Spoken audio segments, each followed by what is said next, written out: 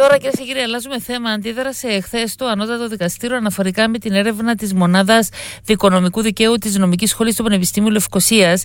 Συζητήσαμε χθες αναλυτικά την έρευνα με τον ακαδημαϊκό δικηγόρο συνιδρυτή του κέντρου, Νικόλα Κυριακίδη. Οι δικηγόροι είπαν ότι αμφισβητούν την αμεροληψία των δικαστών. Βλέπουν επηρεασμό από κόμματα στο διορισμό των δικαστών. Βλέπουν επιρροή από μεγάλα δικηγορικά γραφεία και μεγαλοδικηγόρους και άλλα πολύ ενδιαφέροντα και πολλά ενδιαφέροντα. Δίνουμε το λόγο στον Χριστόφορο Χριστοφή, είναι δικηγόρος νομικός, host του δημοφιλούς podcast Legal Matters. Κύριε Χριστοφή, καλημέρα σας. Καλημέρα. Οι δικαστές στο ανώτατο που δεν έδωσε καμία σημασία στη διαδικασία της έρευνας και λοιπά, τελικά αντέδρασε. Γιατί αυτή η αντίδραση τι σημαίνει? Ενοχλήθηκαν πολύ, φαίνεται. Προφανώς για να εκδοθεί η ανακοίνωση σημαίνει ότι υπήρξε κάποια ανάγκη εκ πλευράς του Ανώτατου Δικαστηρίου να τοποθετηθεί πάνω στην έρευνα. Ουσιαστικά τοποθετείται πάνω σε δύο σημεία. Πάνω στο έβριμα της έρευνας σε σχέση με την αμεροληψία των δικαστών και πάνω στο έβριμα σχετικά με την παρέμβαση πολιτικών κομμάτων στο διορισμό δικαστών. Να θυμίσουμε ότι στην έρευνα ένα 61% αυτών που απάντησαν θεωρούν ότι οι δικαστές μεροληπτούν και μόνο 30% θεωρούν ότι γενικά είναι αμερόληπτοι και ένα 70% θεωρούν ότι υπάρχει παρέμβαση των πολιτικών κομμάτων στο διορισμό των δικαστών. Αυτά είναι δύο σημεία τα οποία ήταν έτσι... Τους πόνεσαν πολύ. Ναι, διότι κακά τα ψέματα είναι σημεία τα οποία όλοι θεωρούσαμε ότι δεν τίθεται κανένα ζήτημα στην Κύπρο στο ζήτημα της αμεροληψίας ή στο ζήτημα της παρέμβασης των πολιτικών κομμάτων. Βέβαια, κύριε Ηλιάδη, είναι σημαντικό να δούμε λίγο την ταυτότητα της έρευνας και να δούμε ποιοι δικηγόροι πιστεύουν ή έχουν αυτή την αντίληψη για τους δικαστές. Καταρχάς να πούμε ότι η έρευνα απαντήθηκε από 228 δικηγόρους, ναι, οι οποίοι ασκούν το επάγγελμα στην Κύπρο. Είναι πολύ λίγοι που απάντησαν. Είναι λίγοι, ναι, αν λάβουμε υπόψη ότι είναι 4.000-4.500 οι εγγεγραμμένοι δικηγόροι στην Κύπρο, είναι ένα πολύ μικρό ποσοστό. Ναι, αλλά οι έρευνες ψηφίζουμε χιλιάδες και ξέρω στις έρευνες, στις δημοσκοπήσεις λαμβάνουν μέρος 1.000. Άμα δούμε τα ποσοστά, ναι. Το άλλο σημείο που είναι ενδιαφέρον είναι ότι το 90% αυτών που απάντησαν ηλικιακά είναι μεταξύ 25 και 50 χρονών. Ναι. Και το 50% περίπου είναι δικηγόροι οι οποίοι άσκησαν τη δικηγορία για 10 χρόνια μάξιμου. Ναι. Άρα μιλάμε για συναδέλφους οι οποίοι ξεκίνησαν να δικηγορούν το 2010 περίπου. Εντάξει, αυτό σημαίνει ότι όμως είναι και πιο ελεύθεροι οι νέοι δικηγόροι να εκφράσουν την άποψή τους ελεύθερα. Ναι. Απλά πρέπει να εντάξουμε επομένως ποια ήταν η κατάσταση στην Κύπρο από το 2010 μέχρι σήμερα, ενώ ότι περάσαμε το κούρεμα, περάσαμε διάφορα σκάνδαλα, αποφάσεις για το κούρεμα ακόμα δεν έχουν εκδοθεί. Είδαμε τις σχέσεις μεγαλοδικηγόρων και τραπεζών και πολιτικών. Ακριβώς. Ναι, δηλαδή, είδαμε όλα αυτά. Ναι. Επομένως είναι πολύ φυσιολογικό για τη συγκεκριμένη μερίδα συναδέλφων ηλικιακά πάντα μιλώ, να έχουν αυτή την άποψη. Επίσης, το μεγαλύτερο μέρος των δικηγόρων που απάντησαν δουλεύουν σε γραφεία μικρά, από 1 μέχρι 10 δικηγόρους. Δεν απάντησαν ή η πλειοψηφία δεν είναι από δικηγόρους που δουλεύουν στα μεγάλα γραφεία, στους μεγάλους συνεταιρισμούς κλπ. Οπότε το λέω αυτό για να πω ότι η έρευνα έχει και αυτό το αποτύπωμα. Δηλαδή μπορεί να πει κάποιος ότι δεν αντικατοπτρίζει την συνολική άποψη των δικηγόρων στην Κύπρο, όμως μπορεί με ασφάλεια να λεχθεί ότι αντικατοπτρίζει τη γνώμη των συναδέλφων του συγκεκριμένου ηλικιακού γκρουπ. Δηλαδή μιλούμε για τη νέα γενιά ουσιαστικά, κύριε Ηλιάδη, των δικηγόρων. Τη νέα γενιά και την νομική. Υπάρχουν και δικηγόροι από την νομική υπηρεσία. Και υπάρχουν και δικηγόροι από την νομική υπηρεσία. Αυτή λοιπόν η ομάδα που έχει απαντήσει, η πλειοψηφία όπως σας την έχω περιγράψει, θεωρεί ότι υπάρχει θέμα αμεροληψίας των δικαστών, ότι υπάρχουν περιπτώσεις όπου μεροληπτούν υπέρ των μεγάλων γραφείων, ότι οι προσωπικές τους αντιλήψεις παίζουν ρόλο κλπ. Και το ίδιο θεωρούν για το θέμα της παρέμβασης των πολιτικών κομμάτων, που είναι ένα πολύ σοβαρό ζήτημα. Και πολύ σωστά το Ανώτατο Δικαστήριο, αν με ρωτάτε, ένιωσε την ανάγκη να διευκρινίσει κάποια πράγματα εκ πλευράς του. Για το θέμα της αμεροληψίας αναφέρεται στις αλλαγές που έχουν γίνει και στον κώδικα δικαστικής πρακτικής, συμπεριφοράς κλπ. Άλλαξε κάτι, έκανε διαφορά αυτός ο οδηγός? Ειδικά λόγω...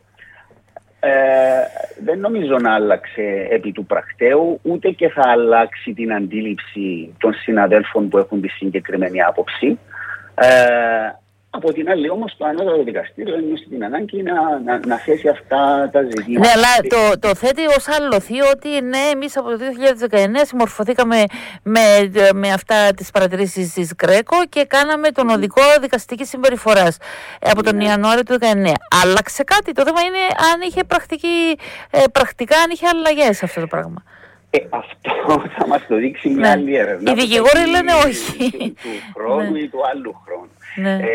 Και για το θέμα των παρεμβάσεων των πολιτικών κομμάτων, και αυτό ήταν ένα θέμα ταμπού.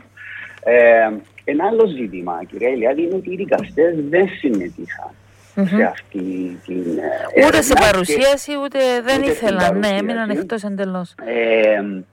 Και θα είχε πολύ ενδιαφέρον να γίνει μια έρευνα τέτοια ανάμεσα στους ίδιους τους δικαστές. Ναι. Μα δεν θέλουν, μένουν μακριά από την κοινωνία και στα θέματα, τους είδαμε και πώς αντέδρασαν τότε με την οικονομική κρίση και τις αποκοπές κλπ. Είναι ένα δικό τους βασίλειο. Τους βλέπουμε τώρα και με τη μεταρρύθμιση πόσο αρνητικοί είναι στο να παραδώσουν το βασίλειο τους ή να βάλουν κάποιους άλλους μέσα στο βασίλειο, σε σχέση και με τους διορισμούς και με τις προαγωγές των δικαστών που συζητούσαμε πριν, και αντιδρούν όταν δέχονται κριτική. Υπάρχει αίσθηση, υπάρχει το αυτοδιοίκητο των δικαστήριων στην Κύπρο, το έχουμε ξανασυζητήσει, και υπάρχει μια προσπάθεια να περιφρουρηθεί αυτή η αυτοδιοίκητο και μια ελιτίστικη έτσι συμπεριφορά, ότι εμείς είμαστε κάτι άλλο διαφορετικό από εσάς. Η προσωπική μου άποψη είναι ότι υπάρχει μια απόσταση του Ανωτάτου Δικαστηρίου ως της αρχής που διοικεί την δικαιοσύνη και της κοινωνίας γενικότερα. Είναι κατανοητός ο λόγος που οι δικαστές θέλουν να είναι αποστασιοποιημένοι, διότι θεωρούν και θεωρείται ότι με αυτόν τον τρόπο διασφαλίζουν την ακεραιότητα, την ανεξαρτησία και την αμεροληψία τους.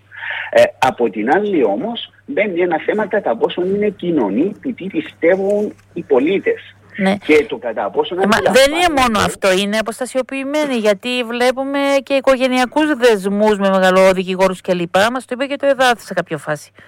Ναι. Ναι, αυτά υπήρχαν πάντα, κύριε Ηλιάδη. Απλά τώρα βγαίνουν και μπήκαν και στο δημόσιο διάλογο και δεν τους άρεσε. Ναι, ακριβώς, και συμβαίνουν σε όλες τις χώρες αυτά τα πράγματα.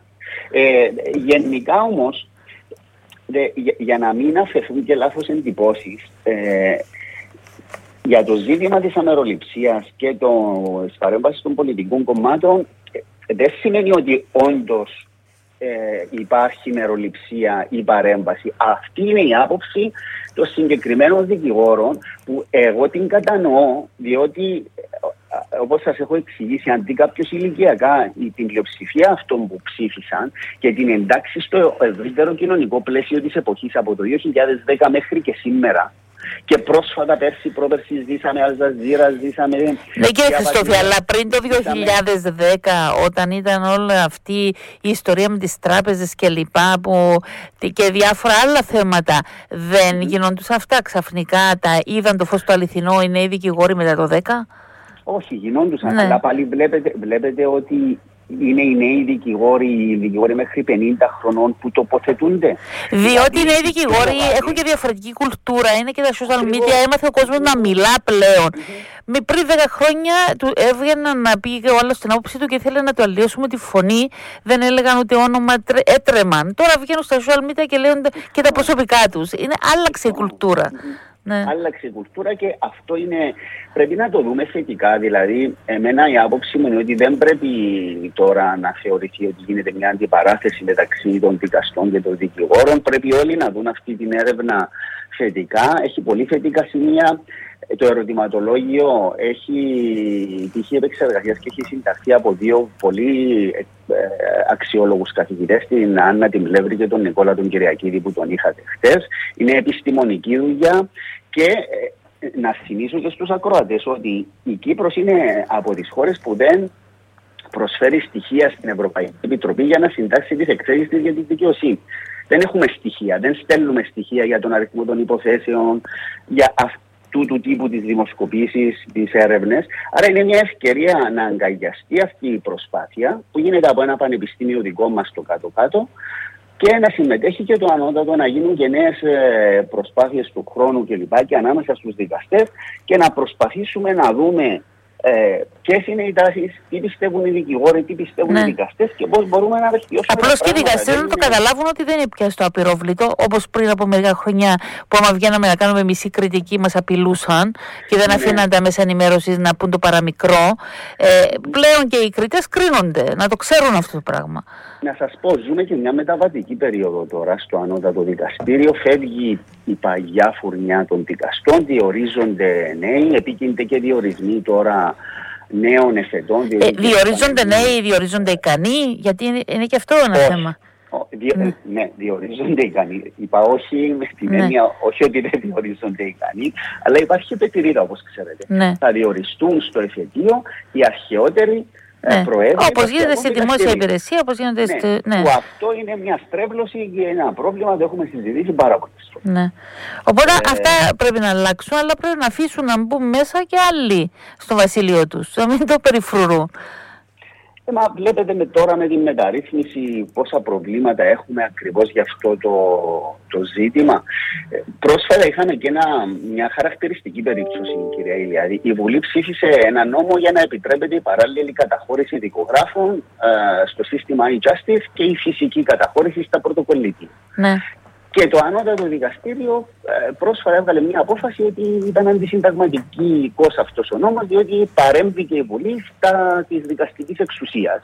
Και έκαναν οι ίδιοι το ίδιο, δηλαδή επέτρεψαν να γίνεται η παράλληλη καταχώρηση, να καταχωράσει ηλεκτρονικά και στο πρωτοκολλητήριο, αλλά έπρεπε να γίνει από το ανώτατο. Από τους ίδιους.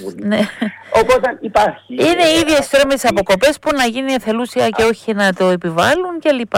Γι' αυτό είπα ότι χρειάζεται προσπάθεια, χρειάζεται συζήτηση. Δεν είναι όποιος νικήσει τον άλλο. Πρέπει να υπάρξει μια ζήμωση εδώ να βρούμε την καλύτερη δυνατή λύση. Ευχαριστώ πάρα πολύ, κύριε Χριστοφή. Καλημέρα.